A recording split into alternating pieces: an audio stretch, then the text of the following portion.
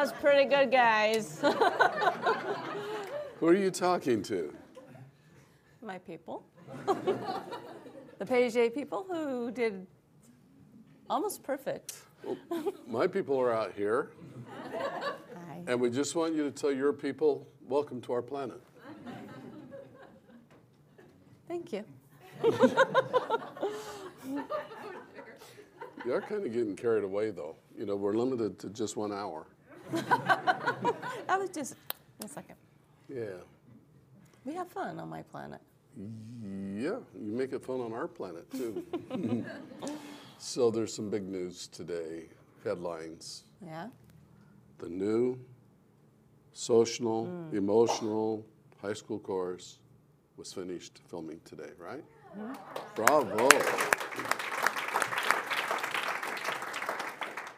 Social high school class right there. Yeah, I was thinking we could show a few clips, Oh, but no. no, I said no. It's not quite edited, is it? We better edit it And first. they better not show those. Yeah. No, but it's great. It's going to be great, and it'll be out very soon. Now we're starting on the new middle school course, right? That's right. Yes, and so it is Yeah. very exciting. So, you know, social emotional education is so that you learn to be a very well-adjusted social emotional person, how to get along with people, you know, how to live a wonderful life, and that's what I go through here each week. And some of you remember last week I was really struggling with this new Like, because there was a documentary about Thomas Edison, and I was enjoying it, and all of a sudden she said, you need to learn how to do that. And you know, Thomas Edison mentored Bill Lear mentored me, so if he did something, then I need to learn it, right? well, is that what I It's said? about mentoring lineage. It And is. so I need to learn this because I was mentored indirectly by Thomas Edison, and some of you are being mentored by me, so you all need to learn this too. I said you could So do you that. need to You work could on do it. that. Yeah, You could do so you that. need to do that. So last time I did, you know, for just the first week I did fair, and I realized some of you are a little disappointed it didn't come out a little better.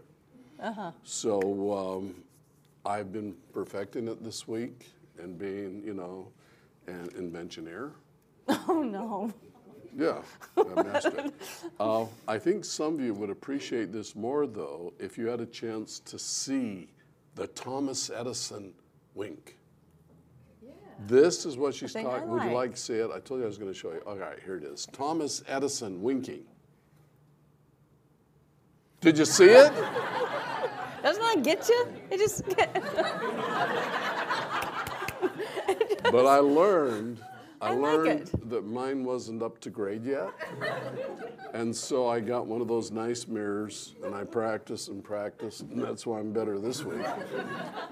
But then I turned to technology. Oh, yeah? Yep. That's what inventioneers And do, here right? it is, What on earth do the you have? electric winker. Check it out.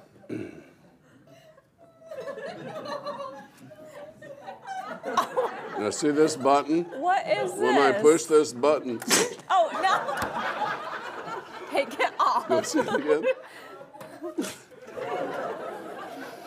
You want to try this? You're, No, this is thank a you. big tease. Is this? Big bad tease. Oh, it's stuck. Can we go to commercial? Okay, guys, it really didn't do that, But anyway, right?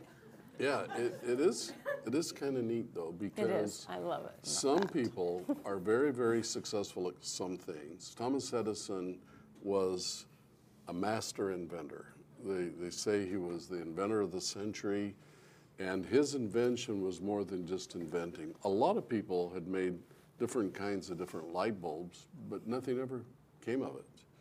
Thomas Edison said, I am going to free 1 square mile of New York City from darkness. That's good. And a little bulb wasn't enough. He had to have a bulb, and then he had to have a generating plant, power plant, and then he had to have wires. You know, he had a hard time convincing New York to let him dig up all the streets to bury wires, but he did it, and he succeeded. But it was a whole system, and that's what inventioneering is. It's not just a little invention, it's making an invention really work to really change the world. And so that's something we need to work on. You disagree? Are you sure you don't want to try this? Okay. I like the subtle get you look. Okay, I think I can do this subtle.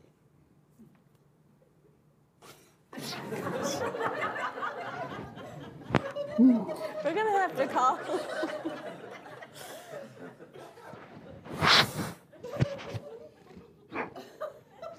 I'm under a We're lot still of working pressure. on it. We're still working on it. Yeah. I think it's great. So we got other things we need to discuss. I'm ready. Okay. You want to move on to something else for a minute? I do. Okay. I have a whiteboard here, and I've got a couple things that I really need to update you on. Okay. Some of you have seen these drones. They have 4 little fans, and they fly, and they're kind of neat. Drones are cool. Well, I have a lot of excitement whenever I think about powering things by hydrogen. Now, John kind of tried to steal my thunder, and he put 2 hydrogen atoms in every water molecule. I'm going to put 3. Oh. That wouldn't work, would it? But you know, hydrogen fuel is really the perfect fuel because when you burn hydrogen, the byproduct isn't smoke, it isn't stink, it isn't smell, it's pure water. Just think of that. The exhaust is just pure water. And that's one thing that is not pollution. So hydrogen really is the perfect fuel. And I have been working on hydrogen cars since I was doing the science fair in high school a few years ago. Well, the biggest problem that we've had in really getting hydrogens going and being really popular is the storage of the hydrogen on board the car. And hydrogen is a hard gas to store. When I was doing my cars, not in my high school project, I converted the Model A Ford to run on hydrogen, and I used compressed gas cylinders that were 2,000 pounds per square inch. I had 2 of them in the back of the Model A pickup, and it wouldn't go very far. But later, after I had the opportunity of graduating from the university, I developed a storage tank where I'd react the hydrogen with a metal and form a white powder called a metal hydride, and then I could go a lot farther. But the hydride tanks were heavy. And when I say heavy, I mean they were really heavy. Like a typical tank in a car would be 600 to 1,200 pounds. And that's an awful lot for a car. It actually wastes energy trying to accelerate all of that mass. And so the goal was to come up with a way of storing the hydrogen in a powder that would have at least a 4 weight percent. And weight percent is a way we measure hydrogen storage. And what it means is if you have a 4 weight percent, that means a tank that weighs 100 pounds will store 4 pounds of hydrogen. And that doesn't sound like a lot, but hydrogen's very light. A 4 weight percent would give me the ability to just push hydrogen cars out everywhere. And that's the only big problem we had left was storing the hydrogen. And hydrides are very safe. So it was kind of a perfect thing. The best hydride we were able to find in the laboratory was iron titanium with a little bit of manganese, and it had a 1.6 weight percent. So we weren't even half of what I figured we needed to be able to really make this be a commercial project and to really take off. And I'm kind of excited to tell you that in the last month, I think I have a major breakthrough. Wow. And now I can make a hydrogen storage tank. I haven't done it. It's still theory. It's still on paper, but I'm pretty confident in it. I can make a hydrogen tank that'll make a car with a very light tank, be able to go thousands of miles without refueling. In fact, I can make it so that a car could be light enough that you could make it fly. No way. Yeah, and to prove that, I want to build a flying hydrogen car. Remember, we were talking about a car that would be a three-wheeler. We talked about this last year. And the car, and I've got a little board here so I can show you. It's going to have 3 wheels, one here, and a wheel in the back. And of course, driver sits here in the middle, or maybe you have 2 people in the car. And being a three-wheeler had some advantages. Well, now that I am able to make such a light storage of hydrogen, I actually think I can make this little car be able to fly. Wouldn't that be fun? It'd be really So fun. And so what I plan to do, the fans they put on a drone are kind of neat, but if you put the fan inside a pod, it's more efficient. So let's just say if I took a fan, look at that beautiful fan. It's like infinity. If you took a fan and you put it on a drone, that'd be neat. But what I want to do is I want to build a pod so it looks like a jet engine with the fan inside like that. And on this interface between the outside air and the fan, it's more efficient if you have it. This is called a ducted fan. And that's what I want to use on this car. One nice thing about these ducted fans, they're more efficient and they're quieter, but you can also turn them to get direct propulsion and go much faster.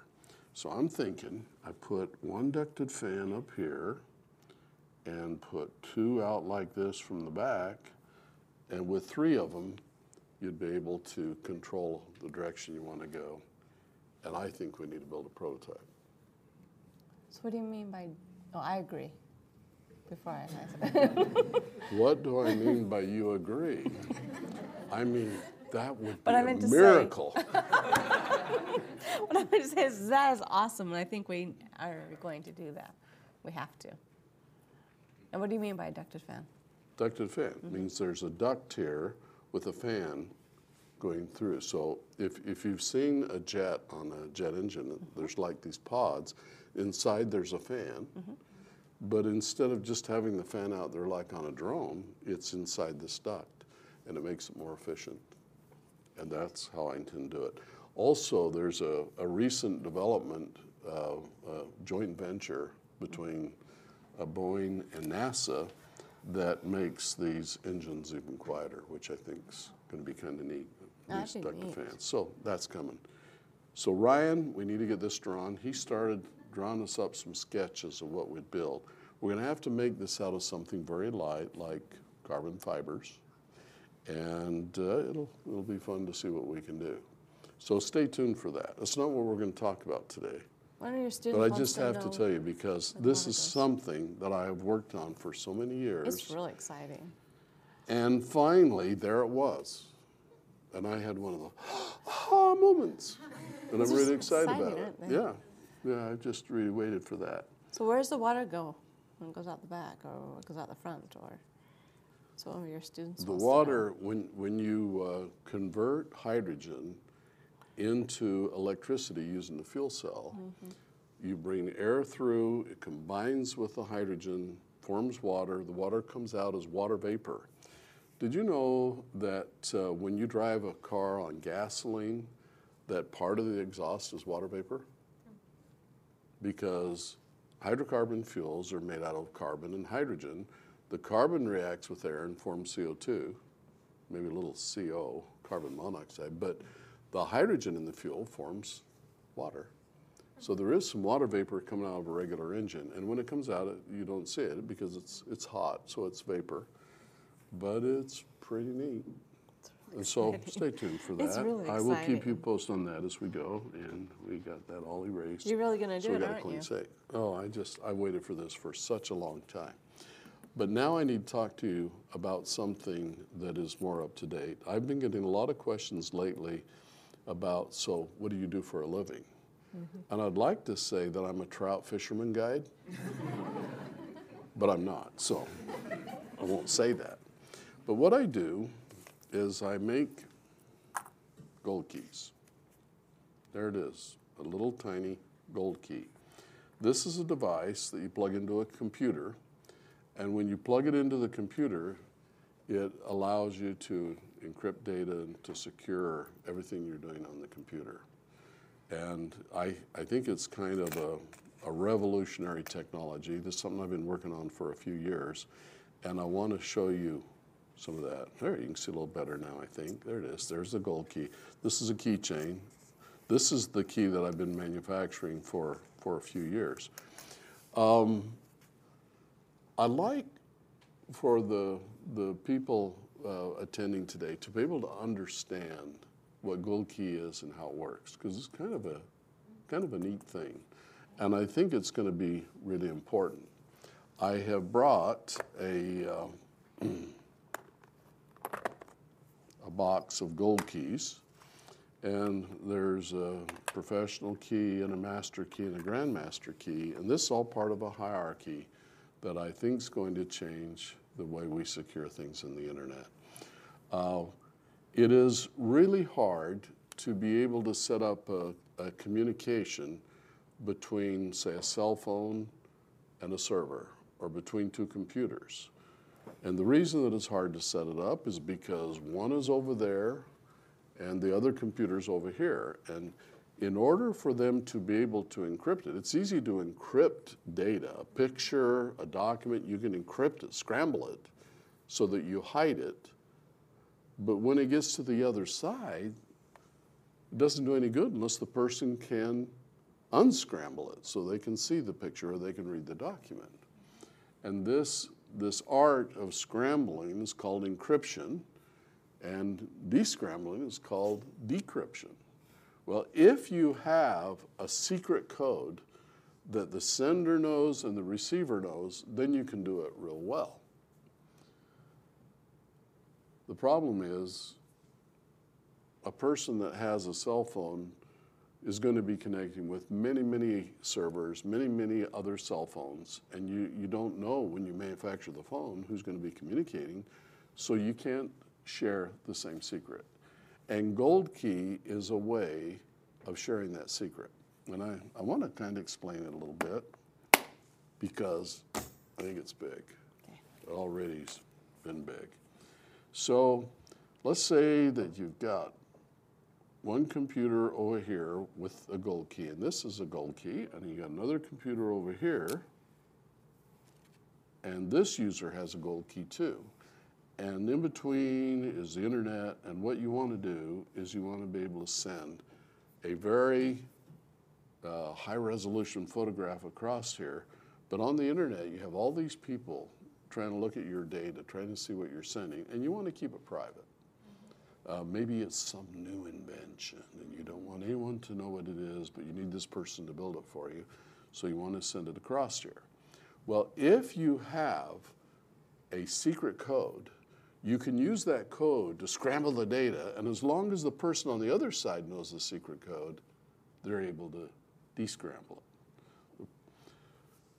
One way to do that is to create a secret code, just a big random number, and then put it in a briefcase, and then put on your gym shoes or your sneakers and get on an airplane and sneak over where this person is and hand it to them. And if you're willing to do that, it works pretty good. It takes a little time. But what if there was a way that you can make a secret new code here and somehow the person over here can know it, but only the person that you want to communicate with? That would be pretty amazing. And the way we do it with Gold Key is a thing called B-squared cryptography. B-squared. Now, this is where we reveal the most secret secrets. Some of you wonder, what is B-squared? Yeah, what is it? It's code. It's a secret code. B stands for Billings. Okay. And B squared means two Billingses, and I am one, and Dr. John's the other. And we are the co-inventors of this technology, and we're very proud of it. Pretty good Okay? secret. But the way that B squared works is this gold key that this first person has, we ought to create the person. There he is, and we have a person over here. This gold key is entangled with this gold key. And entangled is a very interesting word. It kind of comes from quantum physics because certain particles that are created together are entangled.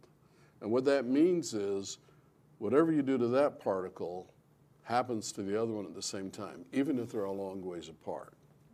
And you say, well, how does that work? Yeah, that's what a lot of physicists would like to talk about. How does that work? When they told Einstein about this entanglement, Einstein says, for you to do something to this one and it impacts the other one, he says that would be spooky action at a distance. And he had a hard time. Oh, this poor guy needs arms. Okay. He had a hard time getting on board. There's so much data that supports this. And Einstein said something that I really agree with. He said it's spooky action at a distance because we don't really understand what's happening with quantum entanglement. And he says when we understand it, then it'll all make sense. And we don't. But even though we don't understand it, we studied a lot about it, and we're able to do a lot of things because of what we've observed. B squared entanglement is not based on quantum physics. It's based on a whole new thing.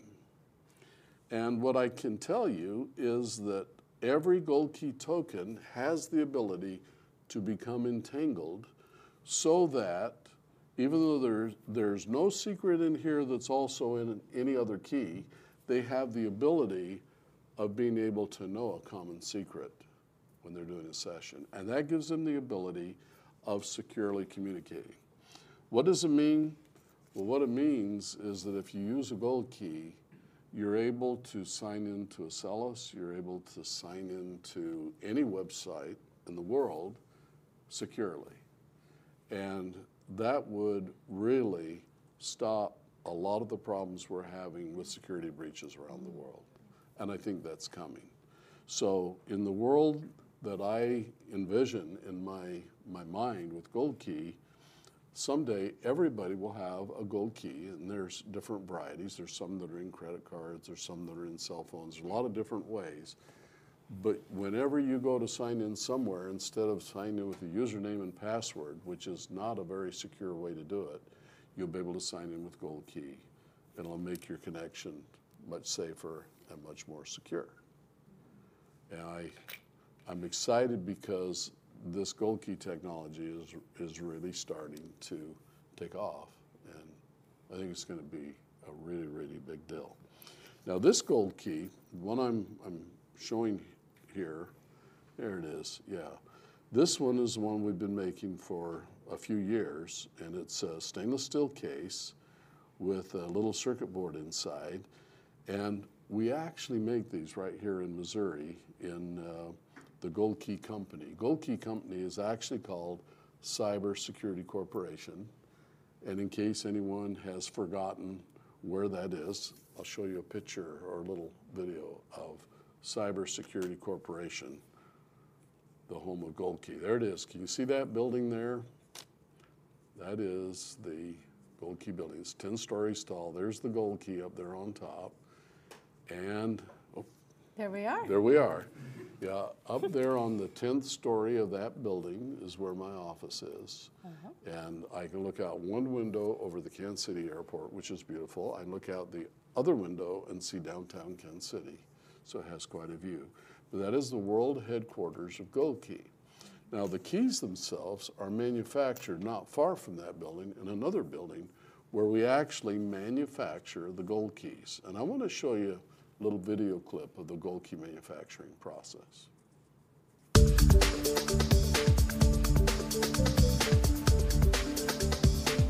These are robotic pick-and-place machines that put these very, very small parts on a circuit board. This is a circuit board for 24 gold keys. And it sticks all the parts on, and then we cut them apart to make the individual gold keys. First, we print solder paste on, and then it helps hold the parts in place until we run it through the oven to melt the solder and solder the parts on. These are the parts that come on rolls. And these parts are smaller than a grain of rice. We have a lot of parts that we need to get on there. And so as it goes into each machine, it puts some of the parts on, and then it hands off automatically from one machine to the next until it gets down to the end where it goes through the oven that heats it up and melts the solder and solders all the parts on automatically.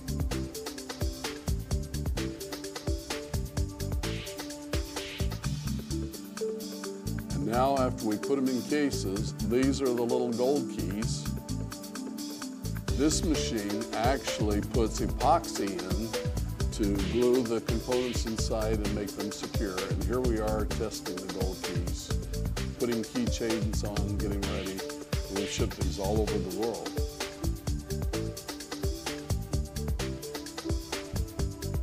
These are some of the other products we manufacture at Gold Key, including networking equipment, servers, etc. And you notice your Acela stuff. All the Acela servers are built by the Gold Key company. The Acela tablets, the Goldbook computers, they all come from Cybersecurity Corporation.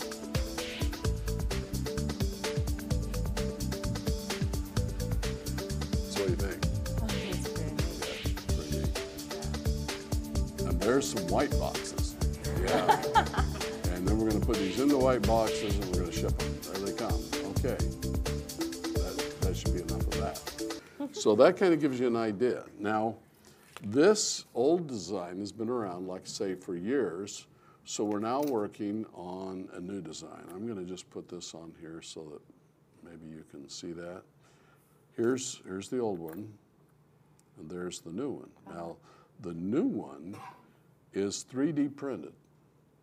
So we have a 3D printer, and the 3D printer we have is the kind that can print actually really hard metals. In this case, this is a titanium alamide or a titanium alloy that's very, very strong, can take very high temperatures, and it will protect your gold key. I want to show you a picture of the 3D printer that Gold Key uses. There it is. This is a very interesting machine. In fact, I want to show you a couple different pictures. Let's flip through these. So they're actually printed inside of a vacuum. And we can print thousands of these in one batch. And these gold keys, this happens to be a USB-C variety key, but it makes us have the capability of making the key more secure, harder to tamper with, harder to break through, so we can raise the level of security of these tokens. 3D printing is something that a lot of you are experiencing where you print plastic or something of the sort. This machine actually prints really durable metals. And it does so by rolling a powder across the layer, and then it uses an arc, which is a big spark, to melt the powder in places where you want it to stick, and then you roll another layer and you build it up. And it's a pretty amazing, interesting technology, which I think is very interesting. So they learned that at the academy when they... Yeah, actually, this 3D printing technology is a brand new technology. It's the most advanced 3D printing technology in the world. It's a very, very expensive machine, almost $2 million for one printer. But it is the absolute cutting edge. And this is something that students have an opportunity to train on and work on while they're at IST. And also the machines that are printing the parts onto the circuit boards, making the circuit boards. In the video I just showed you, the machines that are putting the parts on the circuit boards are last year's model. Those machines are about 10 years old, and we just got brand new ones that are much faster, and the parts are so small that it puts on there, it's hard to even see them. Wow. So we just upgraded the whole manufacturing line to newer and better stuff. And I think when you're learning technologies like this, you want to know about the old stuff, I guess, but it's the new stuff that really is exciting. They're so much better, so much faster, so much more capable.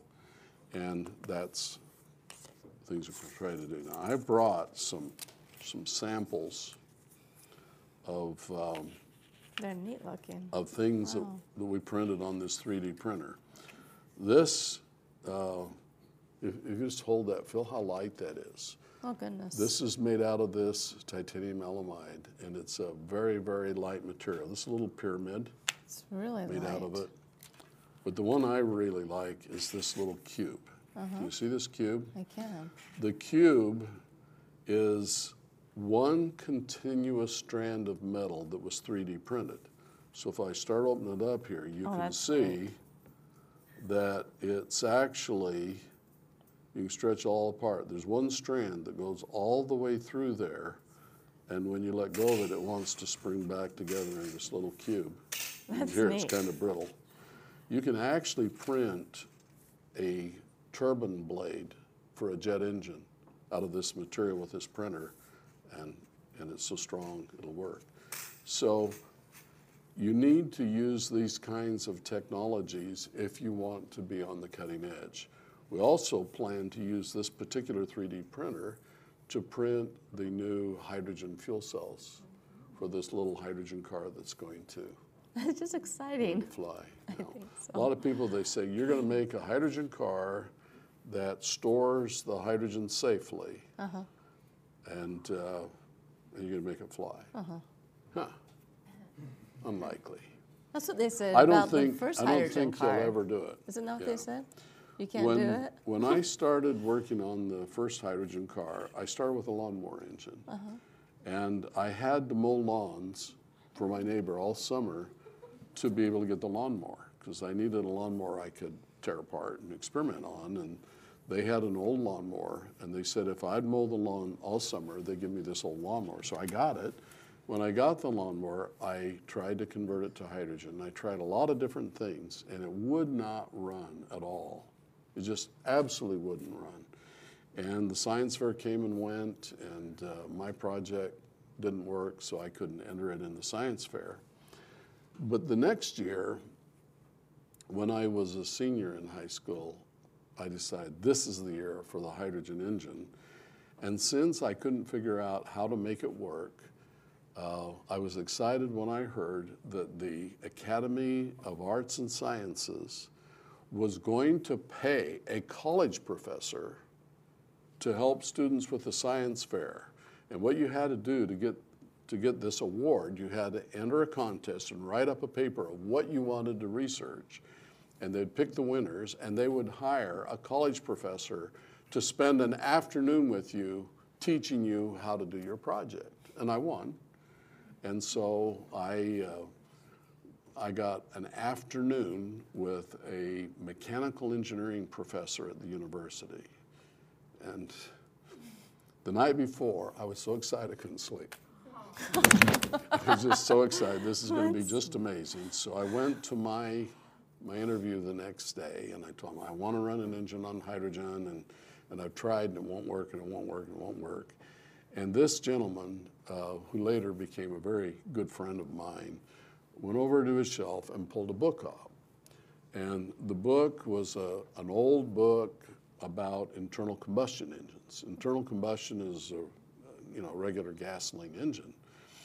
And the book had been written clear back in the early days of combustion engines by a guy named Lucke, L-U-C-K-E. And he opened it up to chapter, he knew the book well, and then he read to me for every 10% hydrogen added to a fuel of an internal combustion engine, you must lower the compression ratio by 1. Now, do you know what that meant to me? Nothing. And I said, what does it mean? He says, well, an engine has a compression ratio. Like a regular gasoline engine in those days was about 10 to 1. Now it's lower for emissions reasons. But he said, every time you take 10% of the gasoline out and replace it with hydrogen, you have to lower the compression ratio by 1. So you start out at 10 to 1, you go to 9 to 1, 8 to 1. You have to keep lowering the compression ratio in how you design the engine. He says, in other words, you cannot run an engine on pure hydrogen. It's impossible. And I said, why? It says it right here. It won't work. It just doesn't work. The engineering doesn't work. And I went home so dejected, just Because you know it would. devastated. No, because I wanted it to. I'd worked on this, I was determined, and so I put my project away and tried to think of something else to do. And eventually, I did the experiment that turned out to be a big breakthrough for me. I had the engine, which is a little lawnmower engine, 1 cylinder, and I put it on a wooden box, bolted it down, and then I got a big electric motor, and I bolted it onto the same box, and I hooked a fan belt up. It's just a rubber belt between the two. So when I turned the electricity on the motor, it started turning, and the fan belt turned the engine. So the engine would turn even without any fuel. And I turned on, I just let it turn. And then I turn on the hydrogen. And when the hydrogen turned on, it started backfiring. Bam, bam, bam, and all of these ugly noises. And I just determined. I've seen that determined look Yeah, I on just you. let it run. Run, run, run, run, run. I knew you could do it. So it popped for probably 10 or 15 minutes. And then all of a sudden it stopped popping. And it started just purring like a kitten. It sounded like it was running. So I turned the hydrogen up a little bit and it seemed to run faster. So then I turned off the electricity and it kept running. And it ran perfectly. But of course it can't, because the book says you can't run an engine on pure hydrogen. But there it was. So what did you feel inside? Well, can I show you a little video clip of my mentor, Bill Lear, when he got his steam engine working? Okay, take a look at this. This is what I felt. There he is.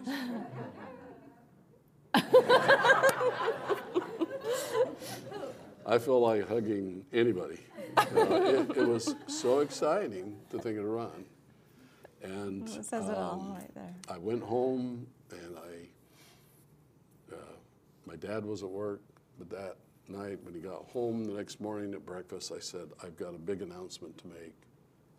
The hydrogen engine works. I remember at this point, I just barely turned 17. So I was growing big beards, not really. But, well, good, you know, good. I thought, good? That's amazing. And then I at said, 17. so here's the deal. I need to borrow our car because now I want to convert the car to run on hydrogen. I got this Model A engine and I'd like to go to the car. My dad had just bought a brand new Chevrolet car. And it would be beautiful, you know, to be on television as the world's first hydrogen car. And my wonderful dad, just a wonderful dad, said, no way. And the good news was he let me use his old car. He had an old Model A pickup truck that he would drive to work every day. And he said, you can experiment on this. And so I did. And I took it to school. On the back porch of the chemistry lab, I made a little homemade carburetor, put it on, and it ran. Now, the interesting thing, the Model A, for you guys that are engine buffs, it's not what you call a real modern engine. It's kind of an old-fashioned one. And engine designers would call it an L head. It's the shape of the combustion chamber with the valves over the side. An L head is how they made some of the early engines, but it's exactly how they made the lawnmower engine that I was experimenting on. The lawnmower engine was a Briggs & Stratton engine. Later, by the way, I went through the Briggs & Stratton factory where they made those. Valves off the side, a big long head which quenched the flame. And the Model A was exactly the same kind of engine, but probably no car was still made with an L-head engine because they're not near as efficient as, say, a hemispherical head engine. The new engines, you have the piston and the valves are right above it. So you don't have that big area there to quench the combustion. They cause more pollution. They're not as efficient. But here's the surprise. At that point, in my knowledge of hydrogen, I could not make a hemispherical or a Hemi engine run on hydrogen. I still had a lot of things to learn first. The only one that I could make run was an L-head. Wow. And I didn't know that. So my dad saved the day in his lack of devotion to science. It really did.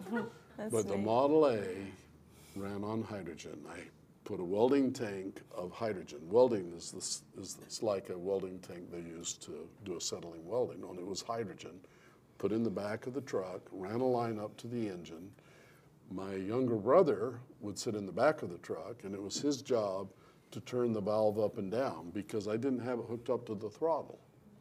So when I wanted to go faster, I'd turn it up, and it would pop sometimes, but we drove all over town, and we were making hydrogen into water and powering that car. Well,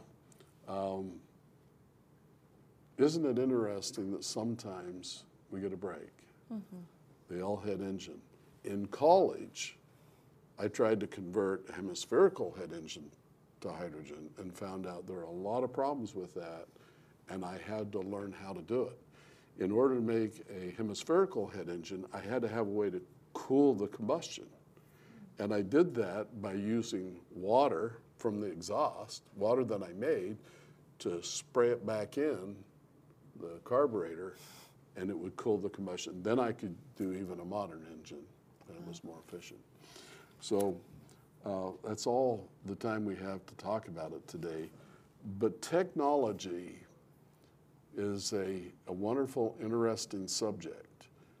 But just having a great idea or even a great invention is not enough to change tomorrow.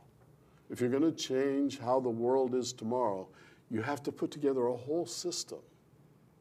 And when you put a whole system together, then you're able to commercially launch it and do some of the things we are. Inventioneering is about solving a problem and solving it using the scientific method and technology. And I think inventioneering is a good thing that you can apply anywhere in life. The things that we learn in math give us the power to do things that we could never do otherwise.